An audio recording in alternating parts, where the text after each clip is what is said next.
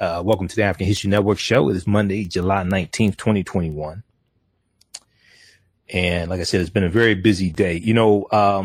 Last night, right, I got to bed about 4 in the morning. I was working on content for this new 10-week online course. So I got to bed about 10 in the morning. We did 2 hours of radio last night. And I started editing the video of last night's show, right? So last night when I went to bed, I had a dream that I edited the video of last night's show. I got up this morning and I got up at 10 and went back to bed, got up at noon. But I got up this morning, looked at my computer, and I said, wait a second, didn't I finish editing this video? I said, no. So I had to go and do it all over again. I dreamed that I edited the video of last night's show. I got up and looked. I said, didn't I do this already? It's like, no, it's not done. So it's a crazy morning. All right. On today's show, we want to do an update on Haiti. Haiti's acting prime minister, Claude Joseph, says he will step down amid leadership dispute. Washington Post has an article about this, as well as New York Times. New York Times is an interesting story. Haiti, urged by foreign powers, announces new government. Okay, so we'll talk some about that. And then there's an update from Al Jazeera because First Lady Martine Moise has returned to Haiti after being injured in the assassination of her husband, Jovenel Moise. Okay, so we'll discuss that also. Now, on Sunday's show, we had a good show Sunday. Go back and watch it on our Facebook fan page, The African History Network, The African History Network, and my YouTube channel, Michael Imhotep, IMHOTEP. 2 stories I did not get a chance to get to. We had callers calling in.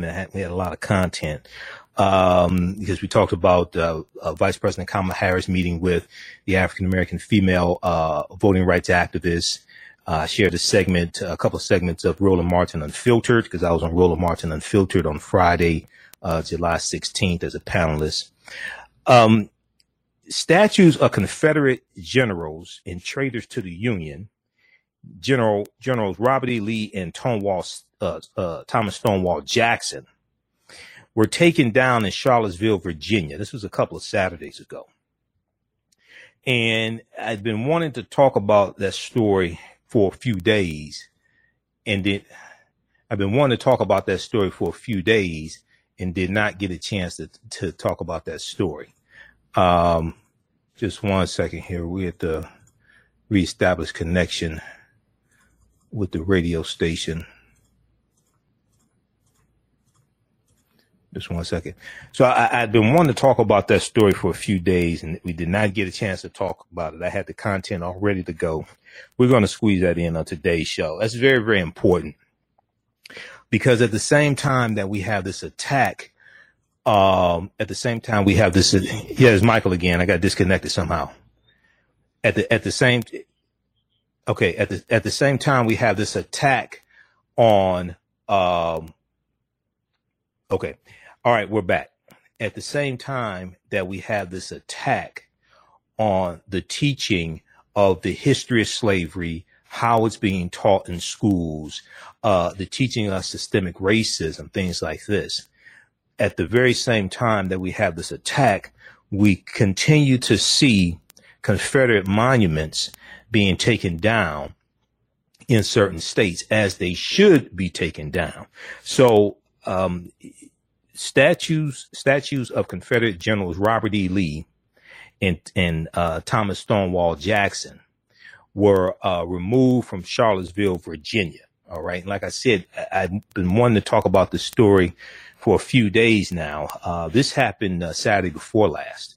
Okay. This was the 10th, Saturday, July 10th, that this took place, but we just had so much content, had not had a chance to discuss this.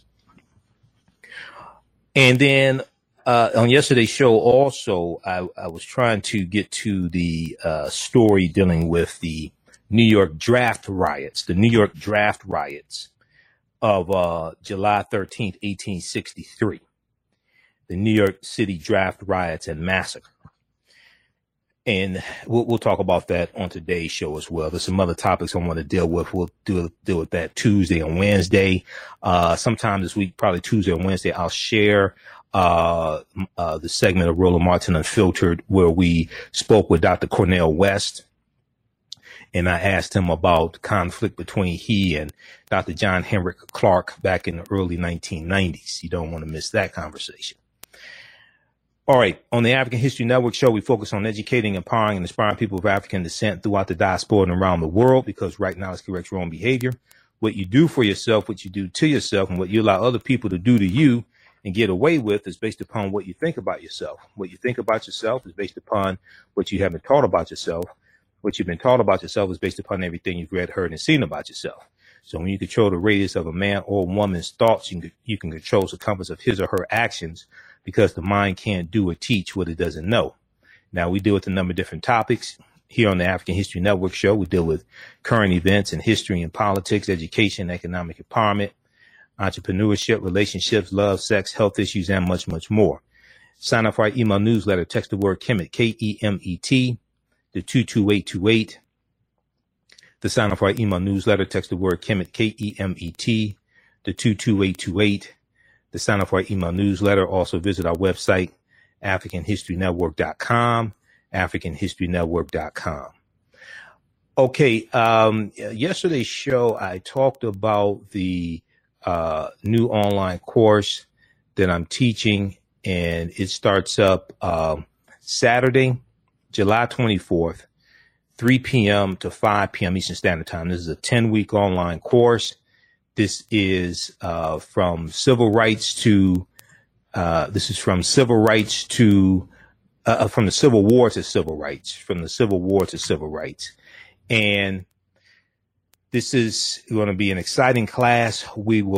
Each class, we will analyze a 10-year period of history from 1865. We'll start that's the last year of the Civil War. We'll start in January 1865 with Special Field Order number 15, known as 40 Acres and a Mule. 40 Acres and a Mule. Okay. And we'll deal with the end of the end of the Civil War, April 9th, 1865. We'll talk about assassination of Abraham Lincoln. We'll talk about Juneteenth, June 19th, 1865. And why the Emancipation Proclamation did not free the enslaved Africans, why you needed the 13th Amendment of December 1865. And we'll go through our history. We'll go through Reconstruction, 1865 to 1877, 1876, Texas State Constitution, Plessy versus Ferguson, 1896, 1890, Mississippi State Convention, where they vote on the Mississippi State Constitution that institutes poll taxes and literacy tests for African American voters. And this is in Mississippi. At this time in Mississippi, the majority of the population in Mississippi is African American. Okay, so we'll take you throughout history. We'll go to the early 1900s with the Great Migration, 1915 and 1918, World War I, 1914 and 1918, the Great Pandemic, the Spanish flu pandemic in 1918, 1990, 1919, going into early 1920. And then in 1919, the year after World War I ends, we have the Red Summer. We have the Red Summer of 1919, where you have over 25 major race riots in this country as well. Okay, the Red Summer of 1919, and that's a critical period in history because that is 2 years before the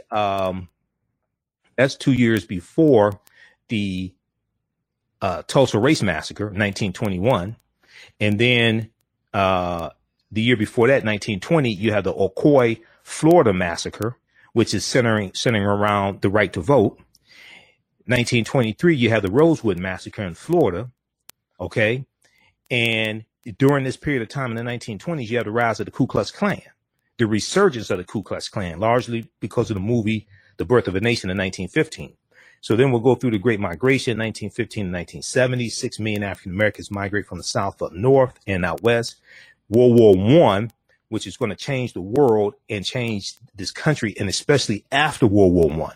1941 and 1945, baby boomer generation, GI Bill, New Deal, and then the building of the suburbs and the deindustrialization of the inner city, and federal laws like the Federal Housing Act of 1949, which allows white people to put 3% down on low interest loans and get houses built out in the newly built suburbs. When we try to take advantage of those policies, we're discriminated against and locked out of buying houses in the newly formed suburbs. They're using a redlining system, which was created by the federal government, created by the Homeowners Loan Corporation about 1937. So we'll take you through our history. Each class, we will analyze approximately a 10-year period of time, and we'll go through and look at that 1940s, 50s. We'll go into the civil rights movement. We'll look at Brown versus Board of Education, U.S. Supreme Court case 1954. Next year, Emmett Till is lynched August 28th, 1955 in Money, Mississippi. A few months later, the Montgomery bus boycott starts December 5th, 1955. 2 years before the Montgomery bus boycott, you have a little known bus boycott in Baton Rouge, Louisiana in 1953, led by the Reverend T.J. Jemison. And this boycott in Baton Rouge, Louisiana, 1953, that lasted 8 days, served as a template for the Montgomery bus boycott that lasted 381 days. So we'll take you throughout history to see how we got to where we are here. We'll go throughout the civil rights movement, assassination of Malcolm X, assassination of Dr. King, birth of the Black Power movement, 1966, coming out of SNCC, Student Nonviolent Coordinating Committee. SNCC comes out of SCLC. SCLC is founded in 1957 by Dr. King and Ella Baker. SNCC is founded May 1960. We'll deal with the March Against Fear, June of 1966, and June 26, 1966, Kwame Ture unleashes the phrase Black Power at a speech when he and Dr. King come out of jail during the March Against Fear. And he says, "We want Black Power. We want Black Power." This is before the Black Panther Party for Self-Defense is founded. They're not founded until October 1966.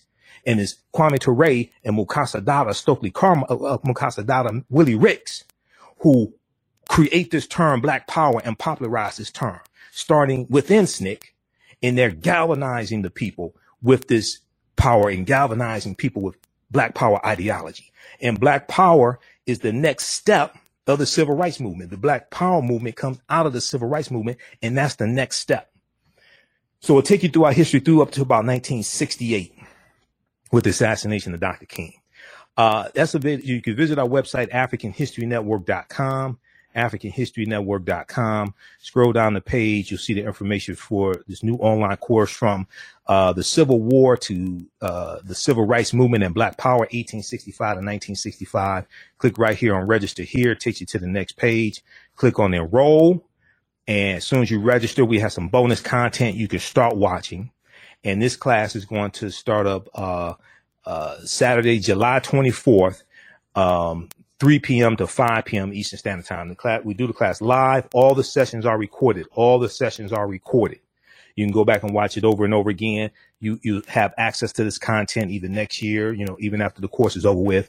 And as a bonus, you'll get the first 3 classes of the other 10-week online course that I teach, Ancient Kemet, the Moors, and the Ma'afa, Understanding the Transatlantic Slave Trade, what they didn't teach you in school. I'm going to post a link here.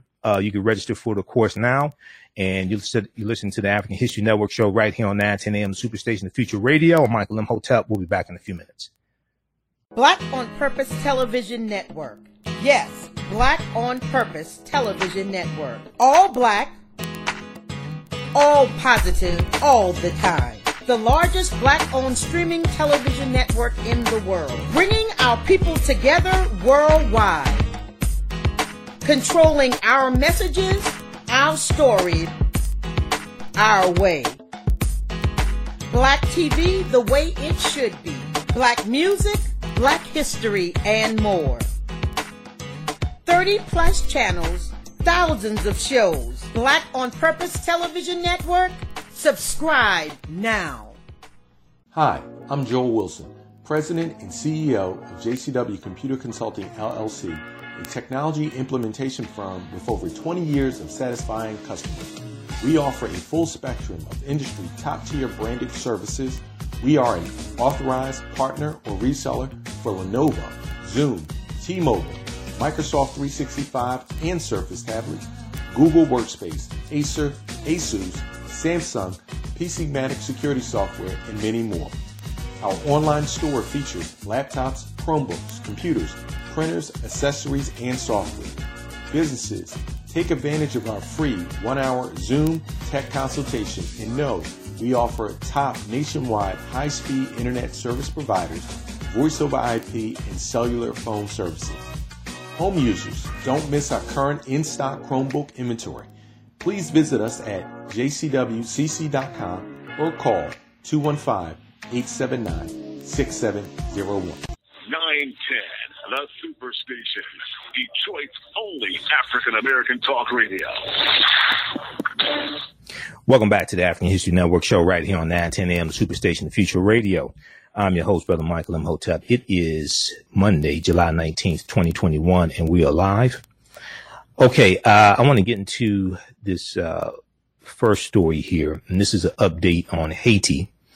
And everybody, once again, visit our website, AfricanHistoryNetwork.com. You can register for the new 10-week online course that I'm teaching. This is the first time I've ever taught this class. I've had the content for years now, but this class is going to blow you away. But I want to switch gears and talk about Haiti, give you an update on what's going on here in Haiti. Haiti's acting prime minister, Claude Joseph, says he will be stepping down amid leadership dispute. Now,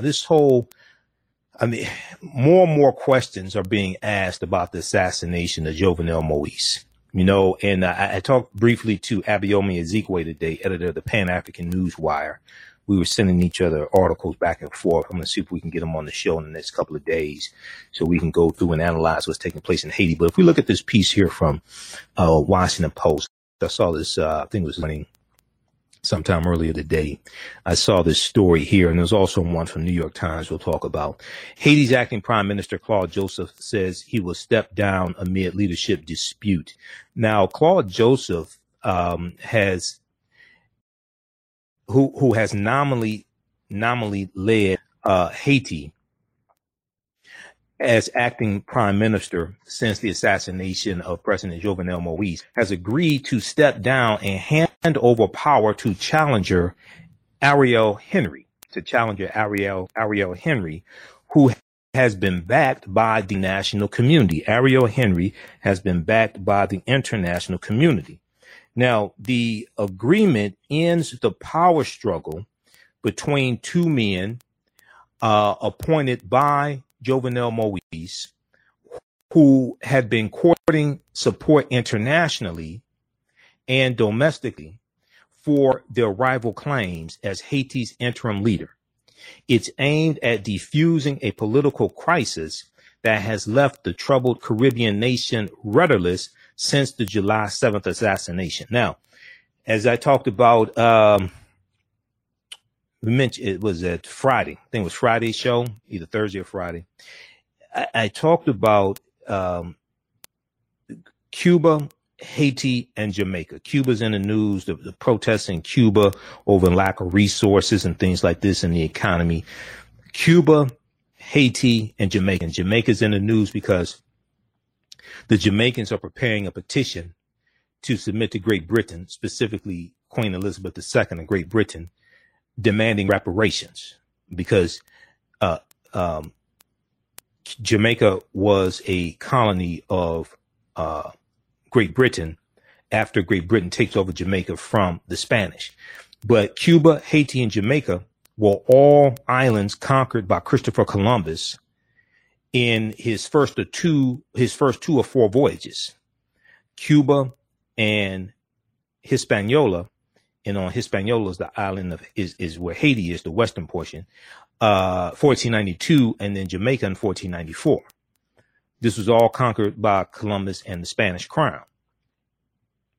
Now, so we're still feeling the after effects of what happened 500, a little more than 500 years ago, like 529 years ago, 527 years ago. We're still feeling the after effects of these European colonizers and what happened a little more than 500 years ago.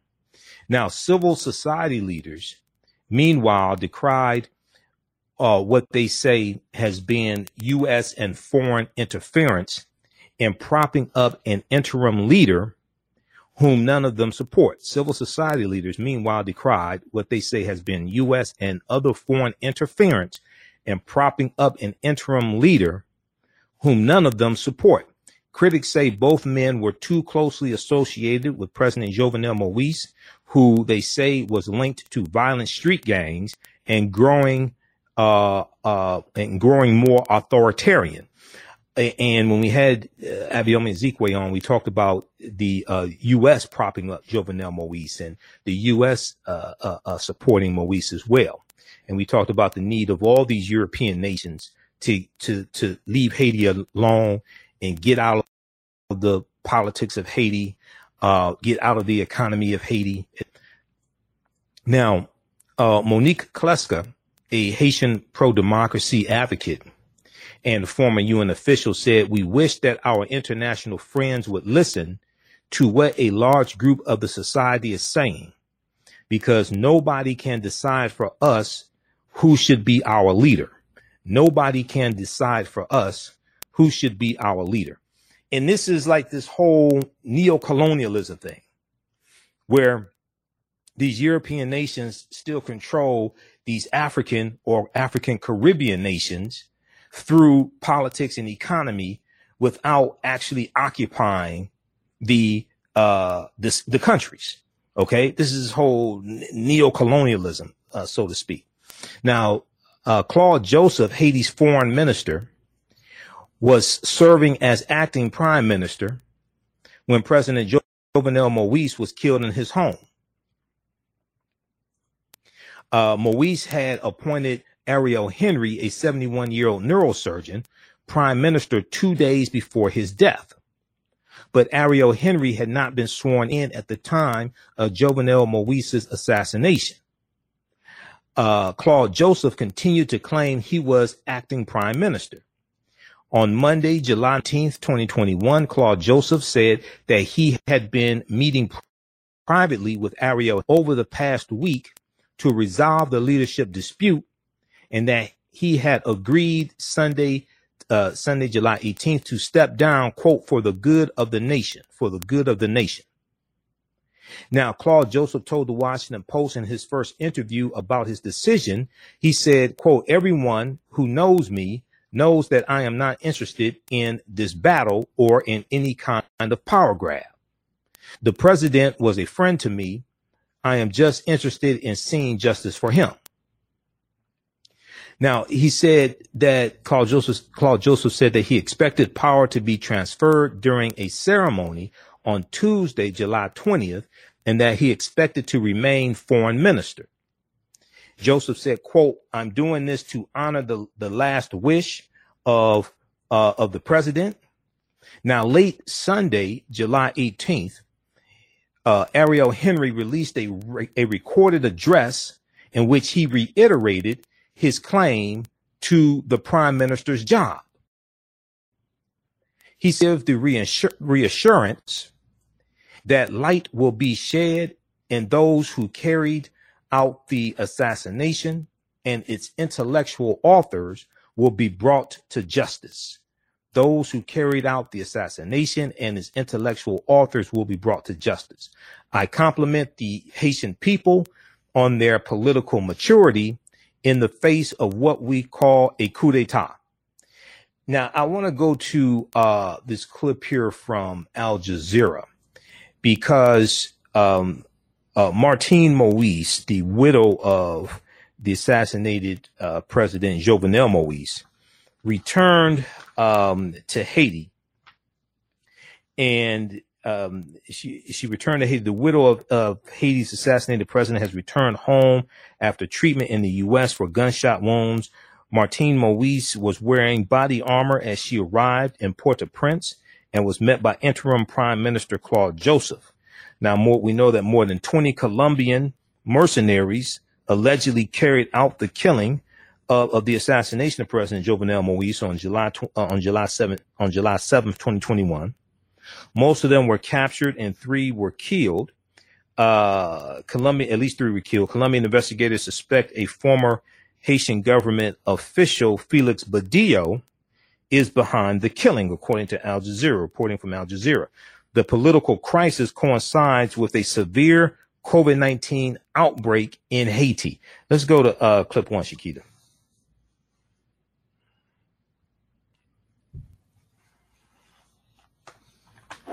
Martine Moïse has returned to Haiti after receiving treatment in the United States for wounds sustained during the assassination of her husband, President Jovenel Moïse, earlier this month.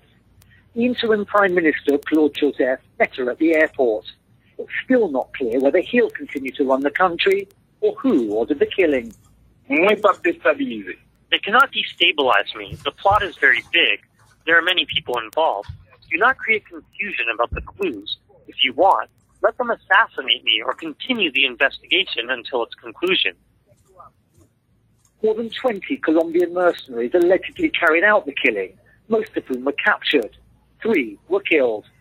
In this integrated work, there is very important data in terms of how the homicide was carried out, and confirms that the initial meetings were held in Miami between people who worked for the CTU security service.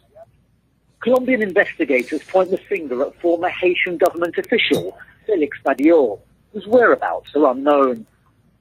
One of the few certainties in an otherwise confused picture is that the funeral for the former president will take place in the northern city of Cap-Haitien. The assassination came after weeks of rising gang violence, led by poverty and political corruption, exacerbated by the COVID-19 pandemic.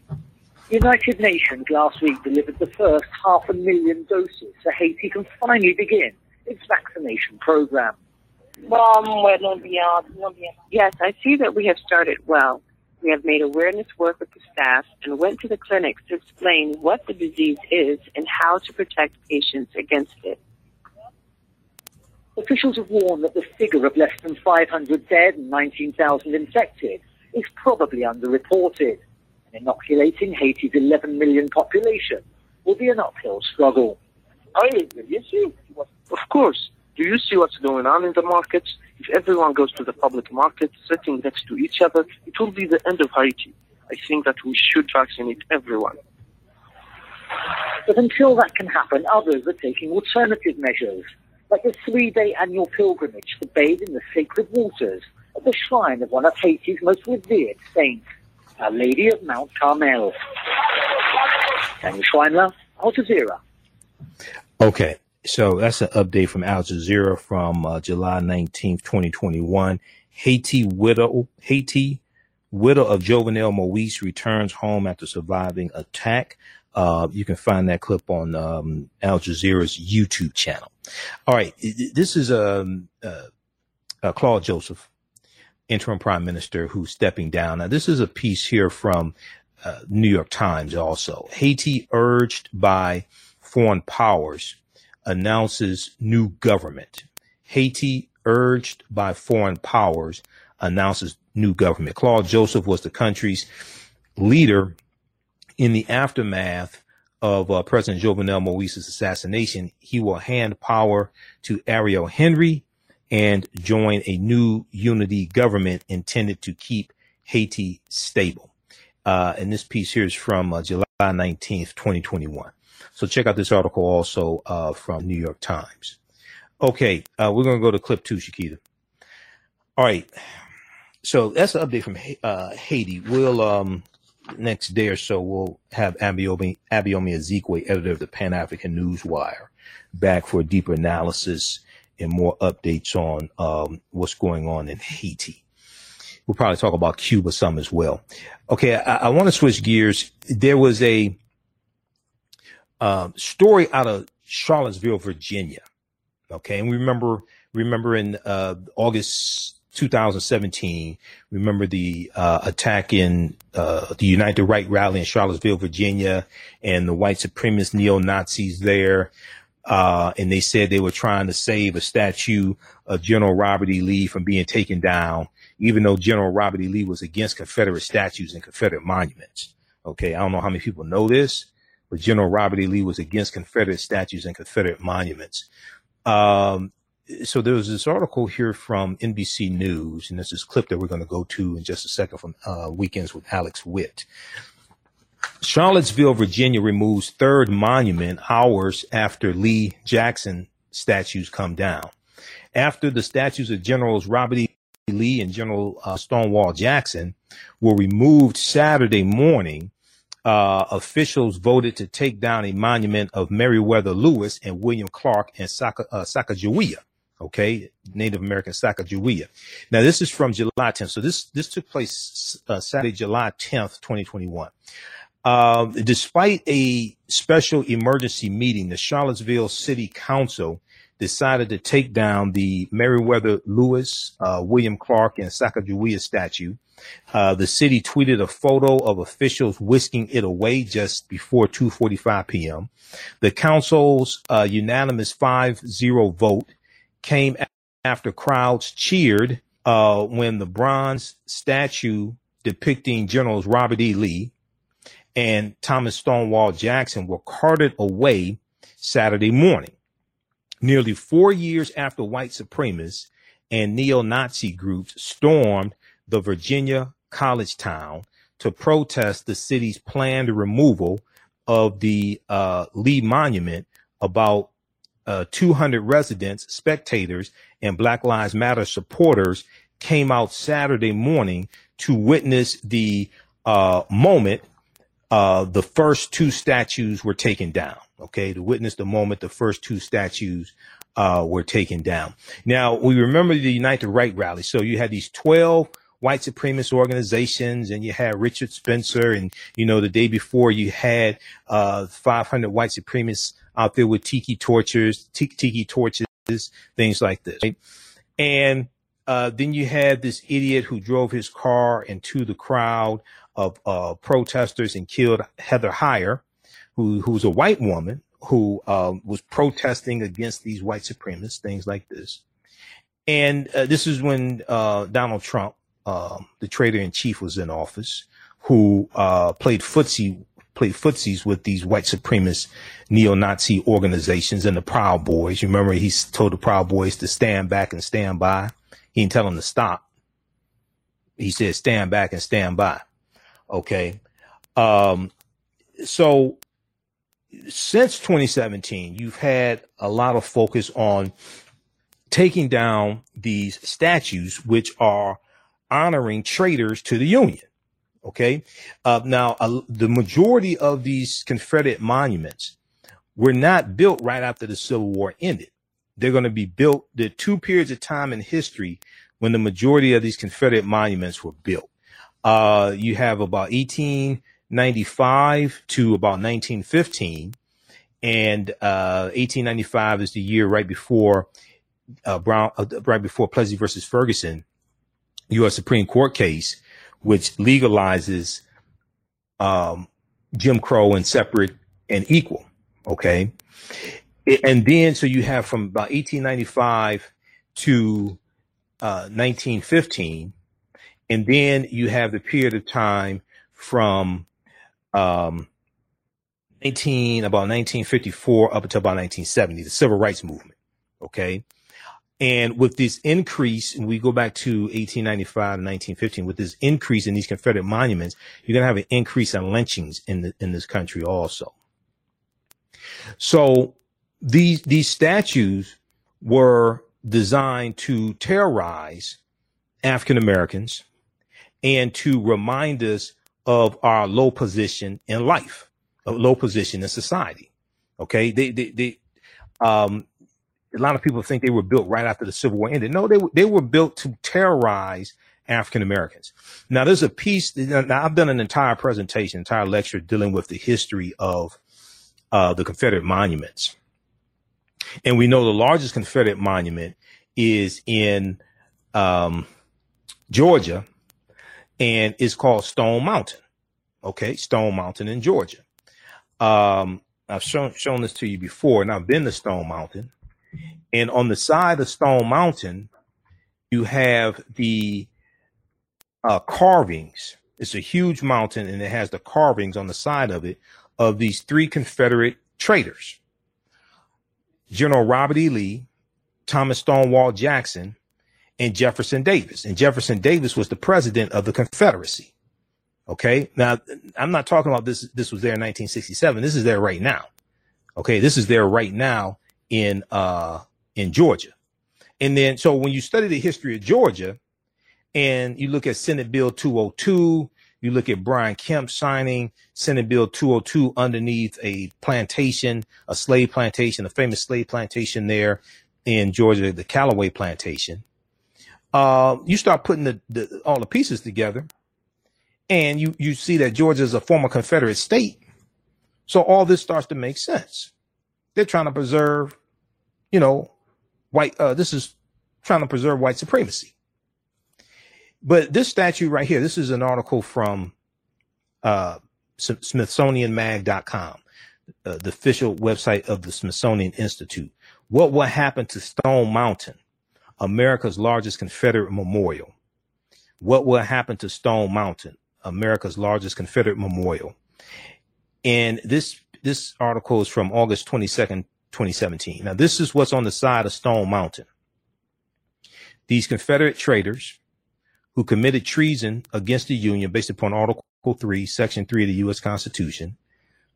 Okay. Thomas Stonewall Jackson, General Robert E. Lee, and Jefferson Davis. All three were slave owners. Now, if we look at this piece here from Mother Jones, this came out in August of 2017, August 15, 2017.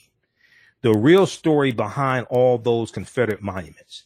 The other thing is that you still have schools. There are hundreds of schools named after these Confederate traitors.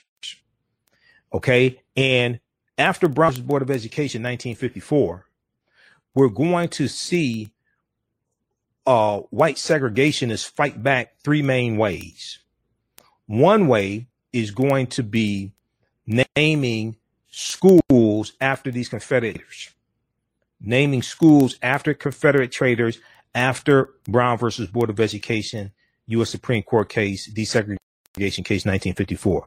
So a huge increase in the number of vouchers being used by white people to give vouchers to poor white families, lower income white families, so that lower income white children can go to white private schools and lock African Americans out. So they're going to resegregate schools. They're going to try to keep from integrating schools and keep schools segregated for white people using the voucher system. This is when you go analyze this. This is when you're going to see a rise in these vouchers being used to lock African American children out of these schools. And they're going to do it based upon the voucher system, based upon class.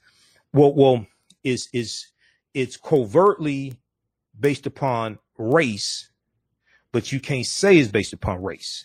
So they're going to give vouchers to lower income white children so they can go to private schools. Third, you're going to see the White Citizens Council founded in 1954 in Mississippi. The White Citizens Council. This is something we're going to talk about in my 10-week online course, from the Civil War to Civil Rights and Black Power, 1865 to 1968. You're going to see the White Citizens Council founded in Mississippi in 1954. And you're going to see chapters of the White Citizens Council spread all throughout the South. And in Mississippi, they're going to use their power in the White Citizens Council to get to win the governorship for Ross Barnett, who becomes the governor of the segregationists, who becomes governor of Mississippi. And the White Citizens Council was made up of bankers and farmers, plantation owners, wealthy white men. OK, this is the White Citizens Council, business owners, things like this. They were like the Ku Klux Klan without the hoods, and they had a little bit more education, a little bit more finesse. OK, but they were like the Klan without the hoods. All right. This was the White Citizens Council. Byron Della Beckwith, who assassinated Medgar Evers in June of 1963, was a member of the White Citizens Council there in Mississippi. If we look at this article here from Mother Jones, the real story behind all those Confederate statues. This is from August 2017.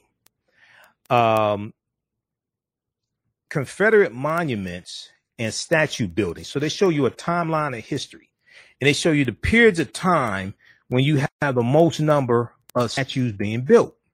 Okay. So if we look at 1870, 1880, 1890, blacks lose votes, Jim Crow laws enacted. All right. Mississippi State Constitution, 1890, Louisiana State Constitution, 1898, Plessy versus Ferguson, 1896, Grandfather Clause, 1898. We see that period of time. You have a low number of Confederate monuments being built. But then we go from about 1895 up until about 1915. We see a spike, and we see a peak in right about 1910. Okay. Lynchings, lost cause myth, KKK monuments, monument building. All right. So you have, you're going to have a rise in the Ku Klux Klan in 1915 because of the movie, The Birth of a Nation. We're going to have an increase in lynchings in the early 1900s. We see a spike in these, Confederate monuments being built, and they are designed to be symbols of terrorism against African Americans to remind us of our low place in life, where many of these segregationists want us to keep us in life. All right. And then we go through World War I, 1914 to 1918. When these African American men come back, and this is something that we're going to really delve into in my class. When these African American men come back from fighting in World War I, there's a new sense of pride among African Americans. They're called race men, and they're called the new Negro. And these brothers come back home, and they say, we're not dealing with this segregation that we were dealing with before we left. They said, we fought for this country. We died for this country. Some of them fought with the Harlem Hellfighters. They said, we want all of our rights now. We want all of our rights now. We want first class citizenship now. And these brothers are fighting for this. They come back, and they have learned how to fight in the military. They learn how to fight, learn how to shoot, how to kill. They learn military strategy. So the next year after World War I ends, it's 1919. It's called the Red Summer. There were over 25 major race riots in this country, because when these white men left, and see, this is towards the beginning of the Great Migration. And the Great Migration and these wars, they're going to change this country. When these white men left, it was about 5 million white men who fought in World War I. When they left jobs behind. The jobs they left, it created a labor vacuum. These jobs are going to be filled by African Americans and immigrants who were here. And you're going to have factories up north who are marketing to African Americans in the South down on the farms and who are sharecroppers and things like this to come up north and work in these factories and come up north for a better way of life. So when these white men come back home, they don't have jobs anymore. But they brought back skills with them on how to fight and how to kill. They brought back weaponry. We brought back weaponry as well. So we're going to see these racial explosions in the streets, like in Chicago, in Elaine, Arkansas. We see this across the country. And these brothers are out in the streets in their World War I uniforms with their rifles fighting back. They're fighting back, protecting their communities. We're going to see something similar after the Civil War ends as well, with African American Union soldiers. Okay, so this is 1919. This is known as the Red Summer of 1919. It was called the Red Summer by James Weldon Johnson, who in 1899 wrote the lyrics to Lift Every Voice and Sing, which became the Black National Anthem years later. And he said the streets of America were flowing with blood. That's why it's called the Red Summer. So if we look at this, we see from about 1895 to about 1915. That's the first period of time when you have all these monuments being built. And in about 1910, you have about 140 of these Confederate monuments built just in 1910 alone. Then the next period of time is about 1955 to about 1970. It's to a lesser extent, but that's the next peak. That's during the civil rights movement. That's during the civil rights movement. And we're going to see the Confederate battle flag of Northern Virginia under General Robert E. Lee's army. It's going to be used as a symbol of defiance against the civil rights movement. We're going to see this in South Carolina, where the Civil War started in 1860. In about 1960, the 100th anniversary of South Carolina seceding from the Union. They seceded from the Union December 20th, 1860, the first state to secede from the Union. We're going to see them take this Confederate battle flag and put it on top of the state capitol there in South Carolina. And we're going to see that this becomes a symbol of resistance to civil rights for African Americans. And this is going to become used by the Dixiecrats. And we see this about 1947, 1948, when Strom Thurmond runs for president as a Dixiecrat, a Southern segregationist Democrat. And because of the Civil Rights Act of 64 and the Voting Rights Act of 65, Strom Thurmond, who's a Democrat, is going to lead the Democratic Party. And where does he go? He goes to the Republican Party, where he died. He was like 99, 100 years old when he died. Oh, white segregationist, white supremacist segregationist Strom Thurmond. Wait, see, this is part of this party realignment that takes place between the parties. People think just African Americans left the Republican Party, went to the Democratic Party. No, you had a lot of white segregationist Democrats who left the Democratic Party and they went to the Republican Party. And that's where they stayed. And their children are there now. You got to understand this history, this chronology of history. Okay, so let's go quickly to this clip here from, we're going to clip number 2. This is from Alex Witt, Weekends with Alex Witt, talking about the removal of these statues. Down today in Charlottesville after the city held an emergency meeting today. Let's go to NBC's Dion J. Hampton, who's joining us from Charlottesville. So, Dion, what's going on? We had 2 down, taken away. What are we hearing about this latest development?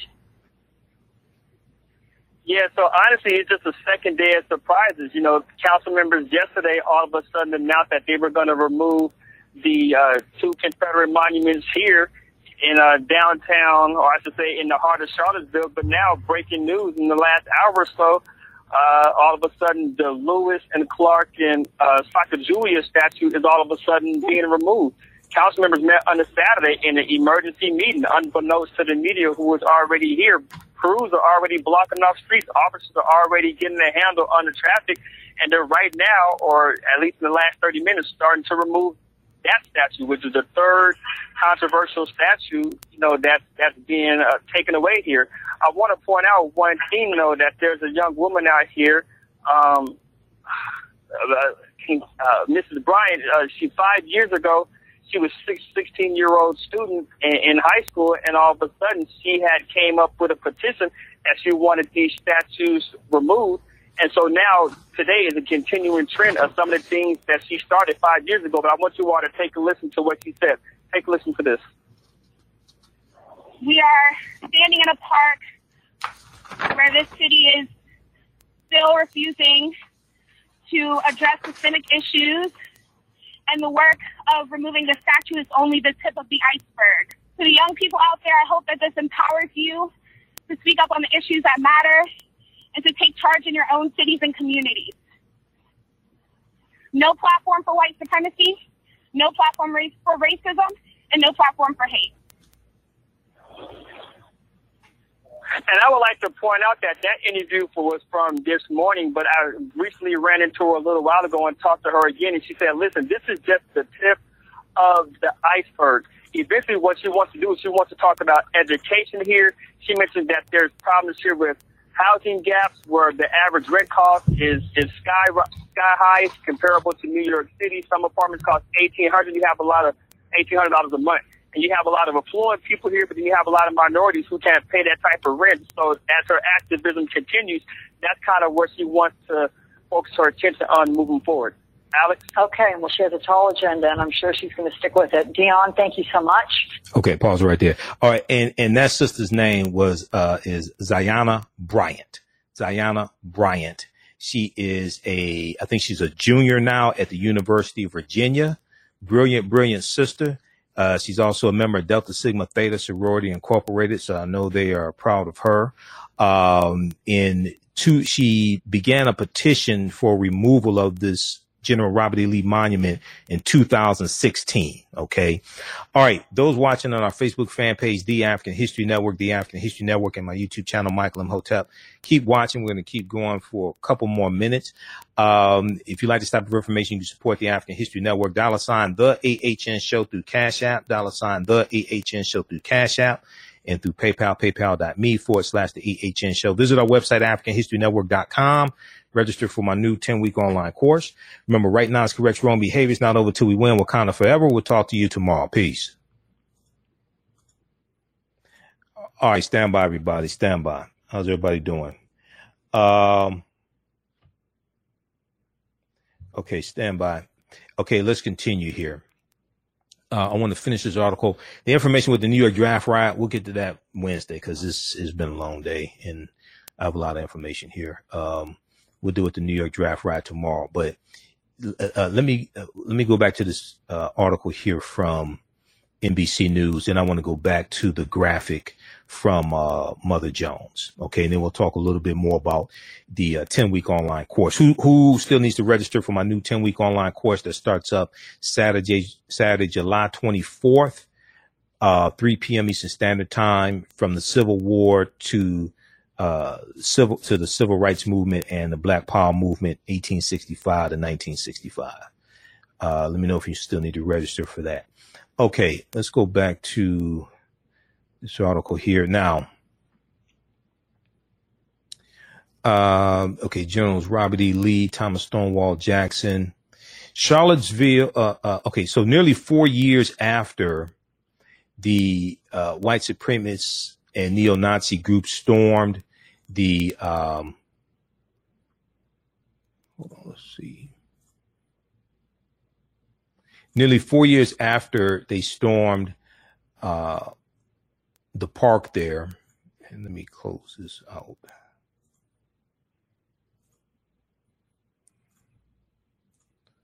Where is, okay. Nearly 4 years after white supremacists and neo-Nazi groups stormed the Virginia college town to protest the city's planned removal of the Lee Monument, about 200 residents, spectators, and Black Lives Matter supporters came out Saturday, July 10th, Saturday morning, to witness the moment the first two statues were taken down. Now, Charlottesville Mayor Nakaya Walker told reporters and observers in a speech near the monuments that the removal of the statues is one small step closer to the goal of helping Charlottesville, Virginia, and America grapple with the sin of being willing to destroy black people for economic gain. Come on, sister. To destroy black people for economic gain. And see, this is all tied into not just the history of slavery, but the Civil War and the Reconstruction era.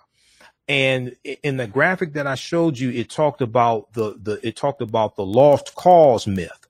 The lost cause myth. The lost cause myth was financed largely by groups like the United Daughters of the Confederacy that sought to have a revisionist history of the Civil War, what it was about, and changed the issue to being about states' rights.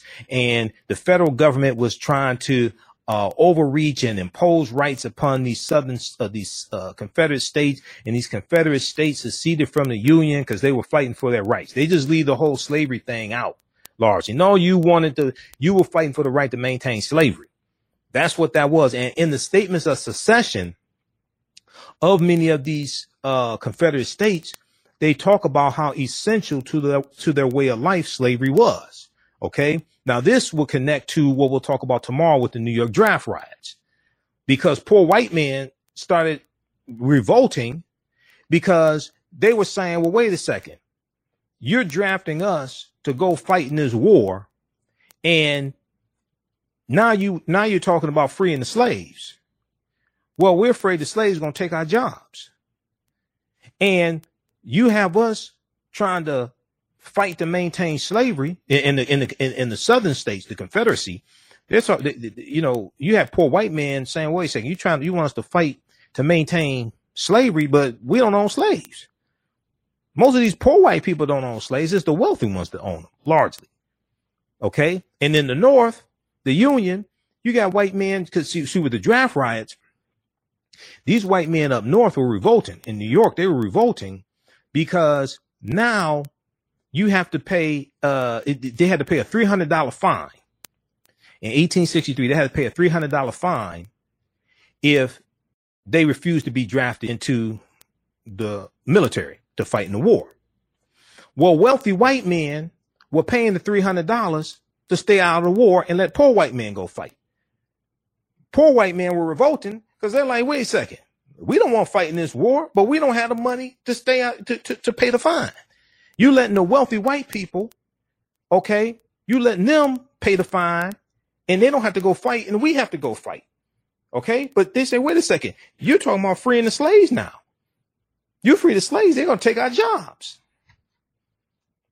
Now, the fact of the matter was the slaves were already doing your jobs and they were doing it for free because there are at least 262 skills, trades, and crafts that African people had in this country from 1619 to 1865. Okay. But a lot of the northern states had abolished slavery by 1863. A lot of northern states had abolished slavery by 1863. But the fact of the matter is, in the states that still have slavery and also the border states, Kentucky, Missouri, Delaware, Maryland, they stayed loyal to the Union. They were allowed to keep their slaves. But the fact of the matter is, the slaves were doing all those jobs. The African slaves were doing all those jobs and they were doing it for free. So they already had your jobs. But what a lot of these white men up north were afraid of, okay, now the free African Americans, okay, now you're going to lift all these restrictions on the movements of free African Americans, things like this, and they're going to be able to better compete for jobs also, even in territories or states where slavery had already been abolished. So this is a deep history. All right. Let's look at this again. Okay, so this is from Mother Jones, this chart here, and they got this from Vox.com. This illustrates something that even a lot of liberals don't always get. Most of the monuments were not erected after the Civil War. In fact, all the way to 1890, there were very few statues or monuments dedicated to Confederate leaders. Most of them were built much later. Okay, let's see here. So they have a timeline of history. Let's look at this quickly. Civil War, 1861, 1865, Reconstruction era, 1865 to 1875. Actually, 1877, Reconstruction ends. 1875 to 1895, Reconstruction ends. Lynching skyrocket. Blacks are steadily disenfranchised, allowing Southern whites to enact Jim Crow laws. In 1896, Jim into place when the Supreme Court rules it is constitutional. That's Plessy versus Ferguson, U.S. Supreme Court case. We'll look at that in my online course. 1895 to 1915, with blacks disenfranchised and Jim Crow laws safely in place, Southern whites continue their campaign of terror against African Americans. All right. And then see, people skip over the significance of the movie The Birth of a Nation that debuted February 8th, 1915. The movie showed the Ku Klux Klan as being heroes because the Klan rises up at the end of the movie to put down a rebellion of former Union Negro soldiers during the Construction era. And later in that year of 1915, the Reverend the Reverend William Joseph Simmons is going to rejuvenate the Ku Klux Klan. He's going to rejuvenate the Klan. This is going to be the second incarnation of the Klan. He's inspired by this movie, The Birth of a Nation. And this second incarnation of the Klan is going to have both Democrats and Republicans as members of the Klan. Okay. And we're going to see this resurgence of the Klan, and they become very powerful in the 1920s. Now, this era features continued lynchings, the growing popularity of the lost cause, revisionist histories of the Civil War, the lost cause, a resurgence of white supremacy organizations like the KKK, and the erection of Confederate statues and monuments in large numbers. This is 1895 to 1915. 1915 is the beginning also of the Great Migration. All right. And as African Americans are moving from the South. So in 1910, 90% of African Americans live in the South as a legacy of slavery, sharecropping, things like this. And we own land. So about 1910, 1920, we had acquired almost 20 million acres of land. Okay. Largely in the South. 1915 to 1955, Jim Crow reigns safely throughout the South. 1955 to 1970. Now we're going to see the second largest period of time when these Confederate monuments are built. 1955 to 19 civil rights era starts after the Supreme Court rules Brown versus Board of Education that Jim Crow laws are unconstitutional. Southern whites mount massive and violent resistance. Southern whites mount massive and violent resistance and start putting up Confederate monuments again. Okay, so check this out. See, these are crucial periods of time. So the online course that I'm going to teach, we're going to go through these 10-year periods of time. We're going to go through and analyze these and look at the laws and policies put in place. Look at the events that took place. Look at the movements. Look at how we responded to these attacks. And you have to look at that 100 period of time to understand how we got where we are today, to understand where do we go from here? What do we do next? And we're going to see how politics is the legal distribution of scarce wealth, power, and resources, and the writing of laws, statutes, ordinances, amendments, and treaties, their adoption, interpretation, and enforcement. So when we go through and look at this history, we're going to see this. All right. We'll go back to the article from NBC News in just a second here. You can register for my new 10-week online course that starts up Saturday, July 24th, 3 p.m. to 5 p.m. Eastern Standard Time, from the Civil War to the Civil Rights Movement and Black Power, 1865 to 1965. We're going to go to about 1968, actually, 1865 to 1968. It's a 10-week online course. We do the class live. All the sessions are recorded. You can go back and watch it over and over again. You'll still have access to the class even after the class is over with. All right. So at our website, AfricanHistoryNetwork.com, you scroll down the page and click on register here. Takes you to the next page. Click on enroll. As soon as you enroll, you can start watching bonus content. We have the classes 1, 2, and 3 of the other 10-week online course that I teach, Ancient Kemet, the Moors, and the Ma'afa, Understanding the Transatlantic Slave Trade, what they didn't teach you in school.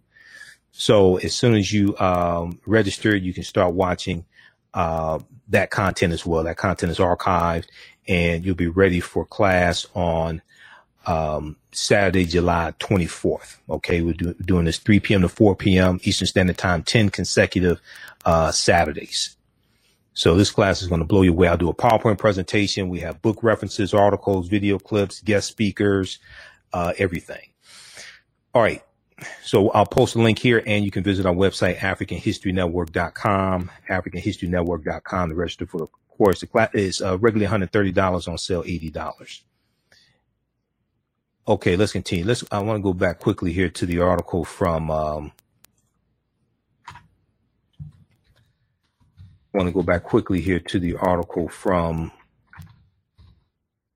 NBCnews.com. Let's see here.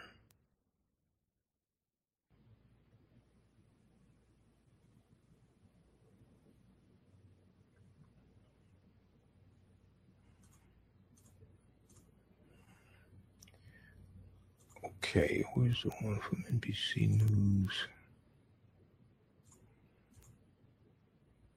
All right, let's look at this again.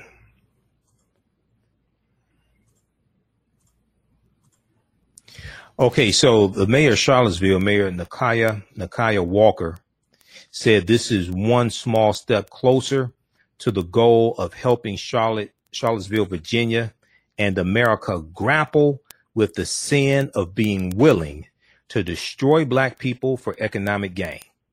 Now, the other part of that is we have to stop participating in our own dehumanization as well.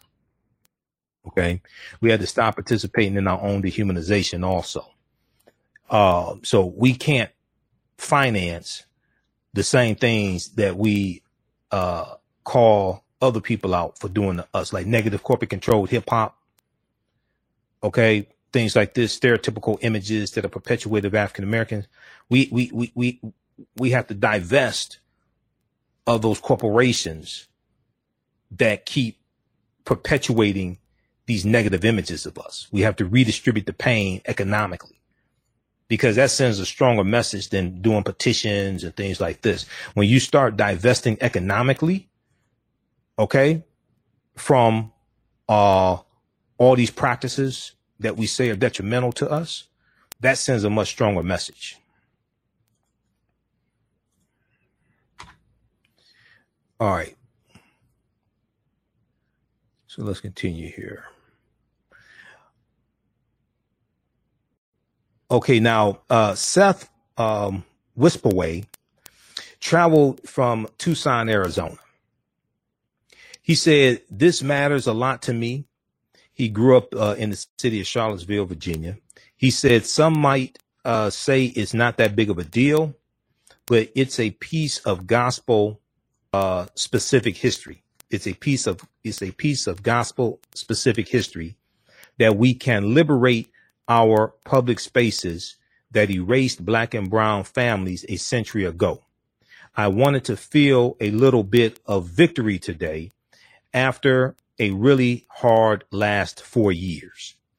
Now, the Lewis Clark and Sacagawea statue was given to Charlottesville, Virginia in 1919, same year as the Red Summer, 1919. The Jackson statue has been up, the statue of Thomas Stonewall Jackson has been up since 1921, the same year of the Tulsa Race Massacre.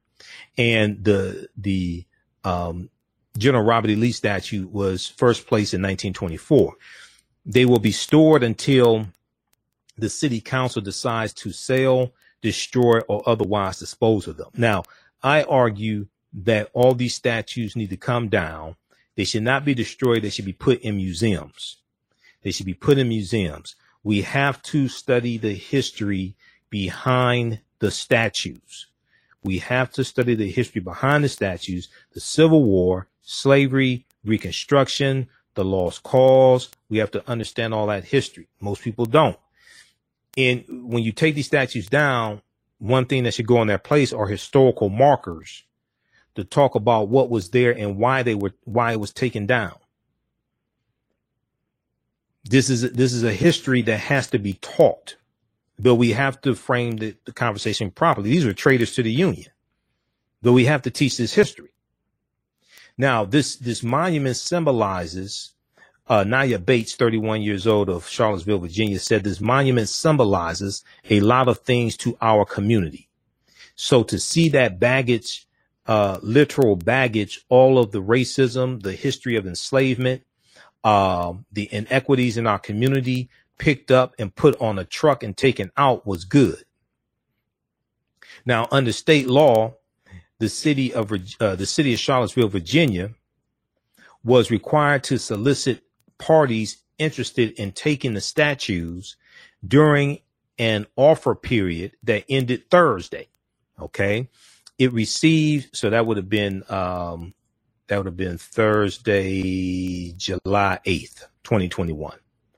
It received 10 responses to its solicitation. Okay, under state law, Virginia state law, the city was required to solicit parties interested in taking the statues during an offer period that ended Thursday, July 8th, 2021. It received 10 responses to its solicitation. White supremacist and neo-Nazi groups descended on Charlottesville, Virginia in August 2017 for a violent Unite the Right rally to protest efforts to remove monuments to infamous 19th century military leaders. The protest turned deadly after dumbass James Alex Fields Jr. killed 32-year-old paralegal and civil rights activist Heather Heyer. All right. James Fields, an Ohio man known for being fascinated with Nazism and idolizing Adolf Hitler, drove his car into a group of counter protesters. He's now serving life in prison. Okay, rightfully so. The most recent removal push focused on the General Robert E. Lee Monument began in 2016, thanks in part to a petition started by an African-American high school student, Ziana Bryant, who is now a student at the University of Virginia. I think she's a junior there at the University of Virginia. I know she's a member of Delta Sigma Theta Sorority Incorporated also. Now, this is well overdue, Ziana Bryant told the Associated Press. No platform for white supremacy, no platform for racism, no platform for hate. And you heard her in the clip that I played also. All right, so check out this article here from NBC News. Charlottesville, Virginia removes third monument hours after Lee Jackson statues come down. Okay, and this is from July 10th, 2021 from NBC News. And when you study Robert E. Lee, and there was a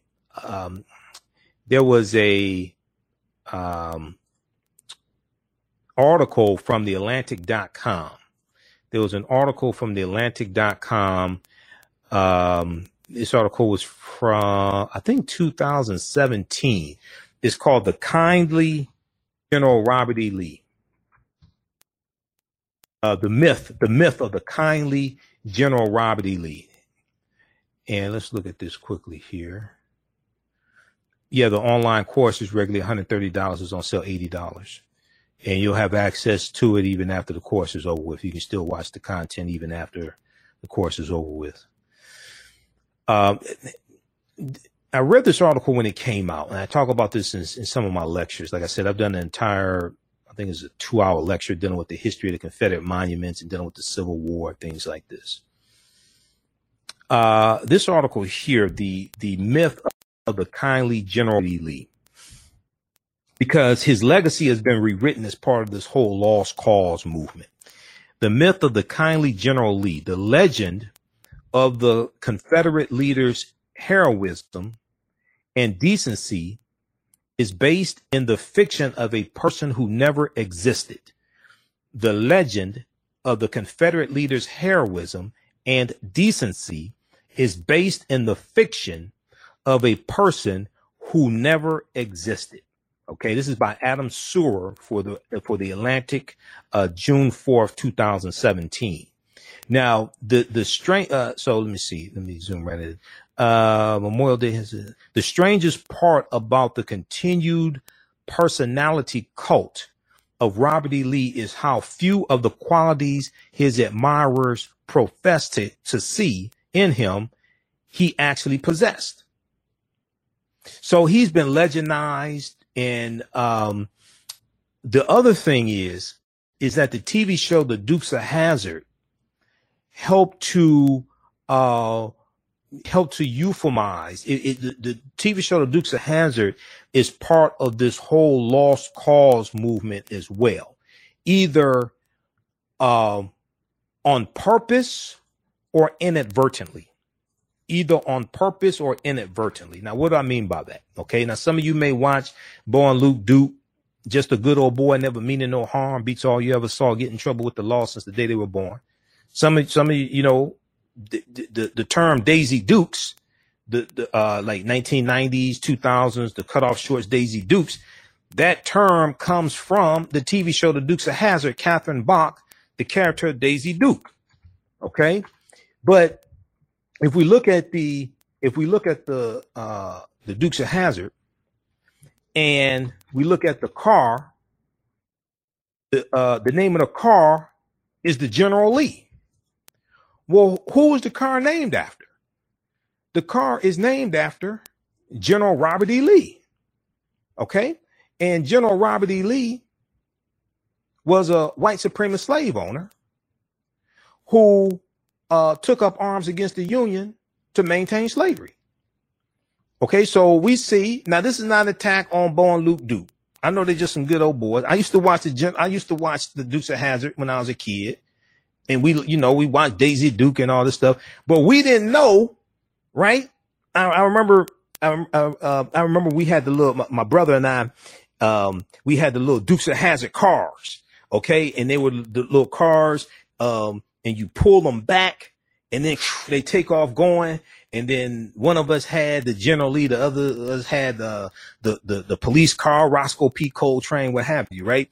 But on the car, the little toy car we had, it had the flag on it. But people think that's the Confederate flag.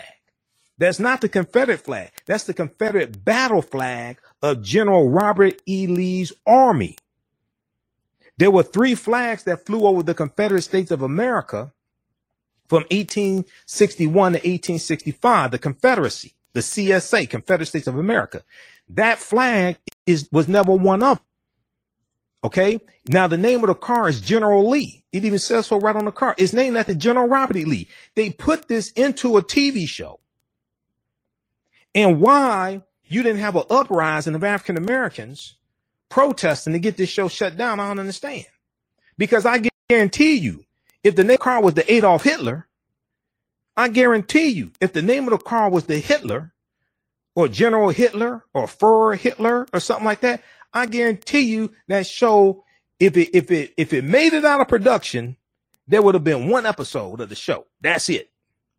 If it made it out of production and they made a pilot show, it'd have been 1 episode on CBS or NBC or ABC. There would have been 1 episode and that'd be it. Because the ADL, Anti-Defamation League, all the Jewish organizations would come out and protest, and the network would cancel that show. But they call it the General Lee. And since so many of us don't understand history, we just allow that to be on TV with the Confederate battle flag of Northern Virginia. And the Confederate battle flag of Northern Virginia was a symbol of anti-civil rights. It was used in opposition to the civil rights movement. Now, with that being said, I'm not saying that the characters of Bo and Luke Duke and Catherine Bach and Uncle Jesse, I'm not saying anything that they said in the show or that the characters in the show, I'm not saying they were purposely, I'm not saying the characters were purposely, I'm not saying they were against African Americans or anything like that. I'm not saying the characters were doing that. That's not what I'm saying. I'm talking about the symbolism that somebody put into the show. That's what I'm talking about. The symbolism that somebody put into the show. All right. And then, so if we look at this piece here from The Atlantic.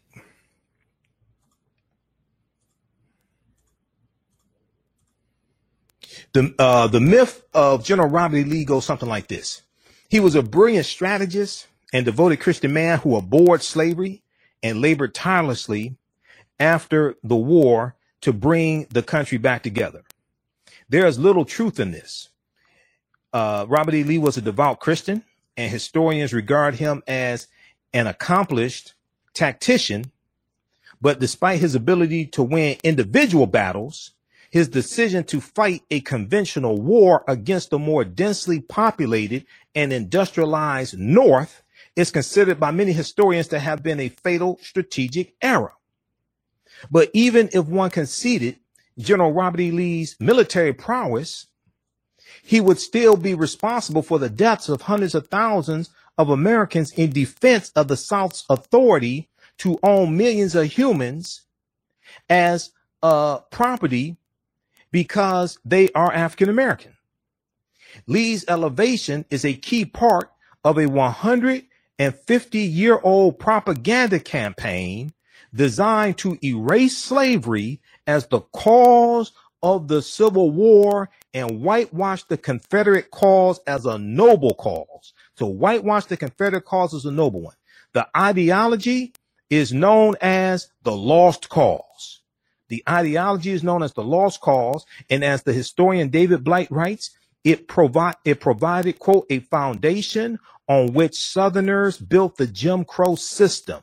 The lost cause lie is it provided a foundation on which Southerners built the Jim Crow system, just as the big lie pushed by the traitor-in-chief Benedict Donald, the first Russian president of the United States, laid the foundation for Republicans to push 389 voter restriction bills in 48 state legislatures based upon a lie, so they can suppress the vote, so they can steal more elections. There are unwitting victims of this campaign, like some of the dumbasses that stormed the Capitol January 6th, and now they're being prosecuted. The unwitting victims there, people that just, they weren't, I'm not talking about people who were beating up police officers and committing acts of violence, things like this. I'm just talking about dumbasses that just followed, that just said, okay, Trump told us to go, so we're going to go, and we up in here. We going to turn up. And now they're being prosecuted and going to prison. Is that all I did? I just did what the president told me to do. Because you're a dumbass. That's why. First thing you should do is read the U.S. First thing you should do is learn how to read. Secondly, read the U.S. Constitution. There are unwitting victims of this campaign. Those who lack the knowledge to separate history from sentiment. Then there are those whose reverence for General Robert E. Lee relies on replacing the actual General Robert E. Lee with a mythical figure who never truly existed. Okay, so read the rest of this article. And the other thing is, General Lee was against Confederate monuments. Even Confederate monuments dedicated to him, he was against those. He said that after the Civil War ended, he said that there needed to be a period of time of healing. And he said that when you have these monuments, he was also against using any of the Confederate flags after the Civil War ended. Also, he said those flags should be folded, should be put away. Don't bring them back out. He said that there has to be a period of time of healing in the nation between the North and the South. And when you have these monuments, you have this flag out, it keeps the wounds open. It does not allow a healing to take place. So when you see these white supremacists, like the Unite the Right rally, August 2017, not only are they trying to save a statue dedicated to a man who didn't want a statue, okay? Not only are they running around with the Confederate battle flag of Northern Virginia under General Robert E. Lee's army calling it the Confederate flag, so because they don't understand history. Not only that, they did it in a city named Charlottesville, named after an African woman, Queen Charlotte Sophia. Queen Charlotte Sophia, who's the wife of King George III, who was the king of Great Britain during the American Revolutionary War. And this is who the 13 colonies are fighting against. Okay? So wouldn't they be surprised to find out they're in a city named after an African woman, running around with a fake flag, trying to save a statue to a Confederate traitor who didn't want no statue? This is how stuck on stupid they are. Read this article from face-to-faceafrica.com. I deal with Queen Charlotte Sophia in my lecture series, Great African Women in History, the Mothers of Civilization, as well as my online course, Ancient Kemet, the Moors, and the Ma'afa, Understanding the Transatlantic Slave Trade, where they didn't teach you in school. Queen Charlotte Sophia. So she was the wife of King George III. She was of African Moorish ancestry on at least her mother's side of the family. Her birthday was May 19th. So when Meghan Markle married into the family of colonizers on 2018, I think 2018, May 19th, 2018. And they got married on Queen Charlotte Sophia's birthday. Okay. They got married on Queen Charlotte Sophia's birthday. And also it was Malcolm X's birthday as well. So Queen Charlotte Sophia was of African Moorish ancestry. Charlotte of Mecklenburg Strelitz, originally named Sophie Charlotte, was born May 19th, 1744. And the older the pictures, the older the paintings, because they have photographic cameras in, the older the paintings that you see of her, the more Africoid features she has. The older the paintings, the more Africoid features she has. The later paintings, they're going to show her, like this one here, show her as having more European features. All right, now,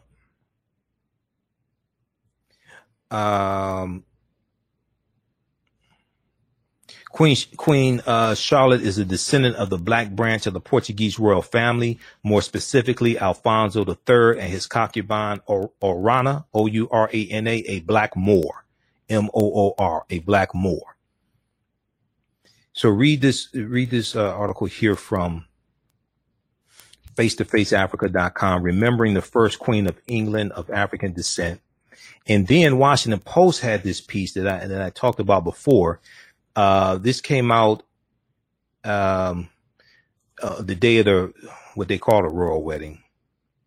I said she married into a family of colonizers, and I was correct. Not because they're white, but because 100 years ago, 1/5 of the world population lived under British rule because they were colonizers. This is what they did.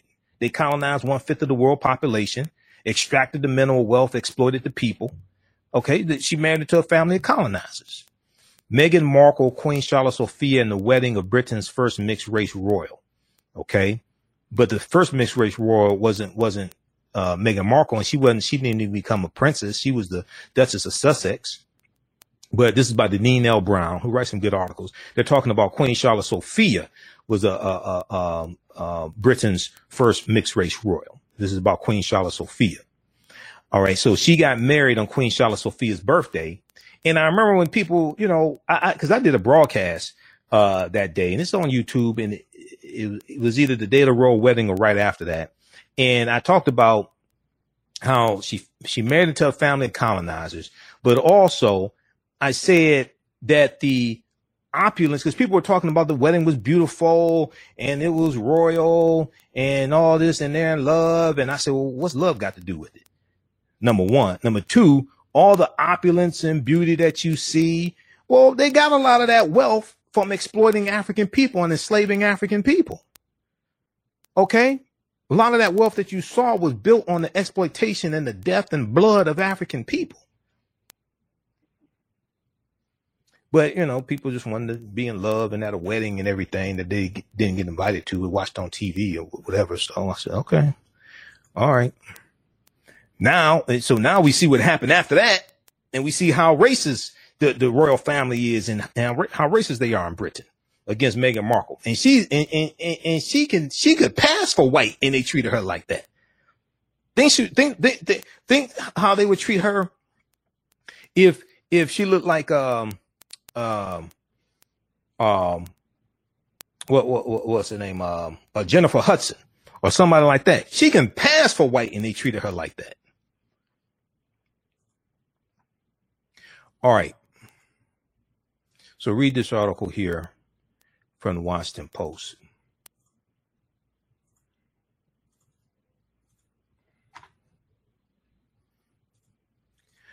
All right. Hey, if you like this type of information, also you can support the African History Network, $ the AHN show through Cash App, $ the AHN show through Cash App, also through PayPal, paypal.me/the AHN show, paypal.me/the AHN show. We're here 6 days a week.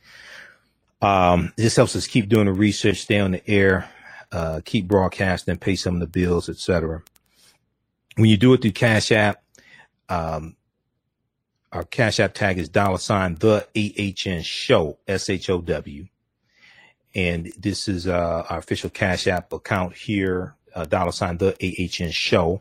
And when you go there, it'll say Michael and have my picture there. These other ones are fake African History Network Cash App accounts. This is not me. Somebody set these up or already reported them to Cash App. Be sure to register for my new 10-week online course. It's going to start up Saturday, July 24th, 2021. It's a 10-week online course from 1865 to 1968, from the Civil War to the Civil Rights movement and the Black Power movement, 1865 to 1968. All right. We have the information at our website, AfricanHistoryNetwork.com, AfricanHistoryNetwork.com.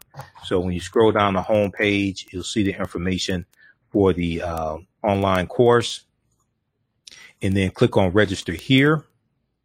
It'll take you to the next page. You'll see the information for the radio show. We have these shows in audio podcast format also. Download the iHeartRadio app, search for the African History Network show, or at our website, AfricanHistoryNetwork.com, click right here to listen to podcasts. And it takes you to our Blog Talk Radio page. You can listen to podcasts. But we have the information for the new online course here. Click on register here. It takes you to the next page. Click on enroll. As soon as you register, you can start watching the course content. And the class is regularly, classes on sale $80, regularly $130. All right. We do the classes live. All the sessions are recorded. So you can go back and watch them over and over again. It's not like Zoom. So in class, you can see me. I can't see you. You don't have to worry about doing your hair or putting on clothes. You may be in pajamas, what have you. You can watch from around the world. We have a live text chat in the class, so you can ask questions in the class through the live text chat. Okay, but you see me, I don't see you. All right, we have to get out of here. Remember, at the African History Network, we focus on educating, empowering, and inspiring people of African descent throughout the diaspora and around the world, because right now it's corrects wrong behavior. It's not over till we win. Wakanda forever. And we'll talk to you tomorrow. Peace. Hi, I'm Joel Wilson, President and CEO of JCW Computer Consulting, LLC, a technology implementation firm with over 20 years of satisfying customers. We offer a full spectrum of industry top-tier branded services. We are an authorized partner or reseller for Lenovo, Zoom, T-Mobile, Microsoft 365 and Surface tablets, Google Workspace, Acer, Asus, Samsung, PCmatic security software, and many more. Our online store features laptops, Chromebooks, computers, printers, accessories, and software.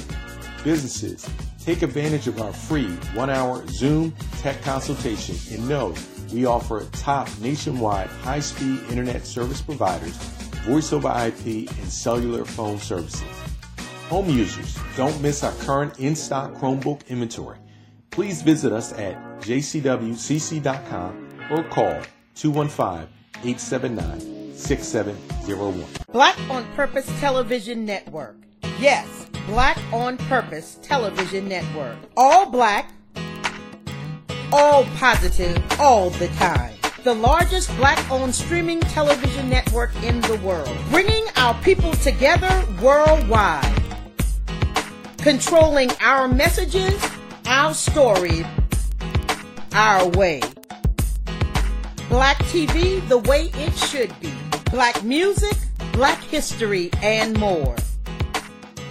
30+ channels, thousands of shows. Black on Purpose Television Network. Subscribe now. We all know the cannabis industry is headed toward an uprise in the past decade. What happens when there is a brand that brings this uprise in a blow? The cannabis industry welcomes her uprise. Hustle her hemp. Delivering excellence with pride is her watchword, and how you choose to embrace it makes it a priority.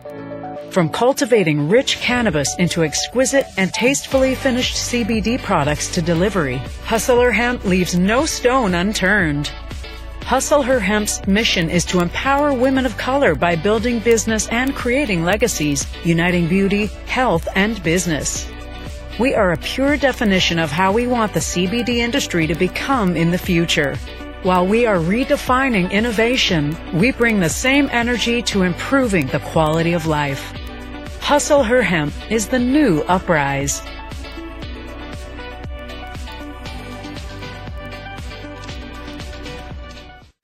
For 25 years, the Black History 101 Mobile Museum has carried on the rich legacy of the Black Museum movement in America by showcasing original artifacts of the Black experience at colleges, universities, K-12 schools, corporations, libraries, conferences, and cultural events. making it the most traversed Black History mobile exhibit in American history. Dr. Khalid El Hakim is the founder of the Black History 101 Mobile Museum, and he is a highly sought-after public speaker on topics of Black history, social studies, education, museum studies, hip-hop, and race relations. Dr. Khalid was named among the change makers for NBC Universal's Erase the Hate campaign and listed as one of the 100 men of distinction for Black enterprise. He recently founded the Michigan Hip Hop Archive on the campus of Western Michigan University. The Black History 101 Mobile Museum is currently scheduling in-person and virtual exhibits nationwide. For more information, please contact Dr. Khalid Al Hakim directly at 313-645-4197, 313-645-4197, or visit their website at blackhistorymobilemuseum.com. That's blackhistorymobilemuseum.com. You can also email him at bhistory101@yahoo.com, bhistory101@yahoo.com.